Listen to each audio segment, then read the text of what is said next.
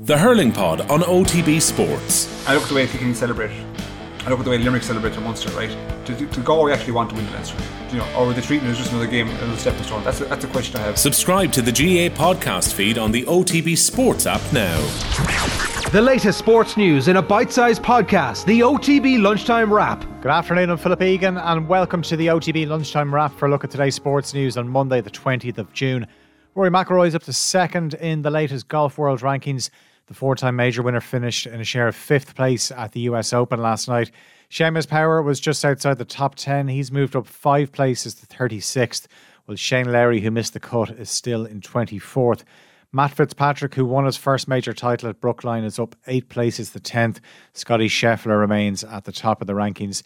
McIlroy believes his game is in good shape ahead of the rest of the season, and he's also optimistic ahead of the Open next month. One more start next week in Hartford before I go to the Open Championship, and I'll get 2 weeks of good rest before the Open and play some links golf and prepare, and look forward to that. My game's in good shape, so I've got one more chance this year to try to get that major.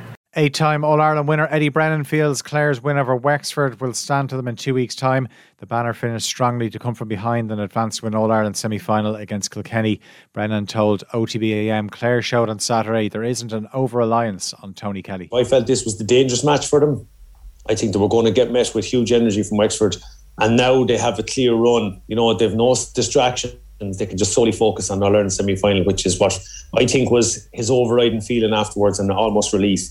What probably helps, is Clare got such an injection off their bench. Meehan came in, Rogers came in, and sure, obviously Shanahan got one too. And again, he's such a big abrasive fella, he's a handful. But yeah, Brian will definitely want to look at it from that point of view and say, look, how do we get Tony on the ball? Because obviously he's a key man. But I think the important point, they aren't a one-man band either. I think Clare have a real strong squad, and I think that's probably the key to them. And I think that's what will have pleased Brian, is that they were able to go to their bench and spring a few lads. Cora Staunton and Breed Stack have signed new deals with the Greater Western Sydney Giants. Staunton has signed up for a 6th season of AFLW, while Stack's also agreed a 1-year contract extension. Daniel Wiffen's qualified for the final of the 800-metre freestyle at the World Swimming Championships in Budapest. He set a new Irish record of 7 minutes 46.32 seconds in his heat this morning. That was enough for a 5th place finish overall. The final will take place tomorrow. West Ham have completed the signing of Morocco defender Naif Aguerd from French club Rennes for €35 million. The Hammers have confirmed that the 26-year-old has signed a 5-year contract. He made 66 appearances for Rennes. Bruce Buck is stepping down as chairman of Chelsea after almost 20 years in the role. He'll leave his post at the end of this month, but will continue to be involved in the Premier League club as its senior advisor. The news follows the completion of the Todd Bowley-led consortium's takeover of Chelsea at the end of May.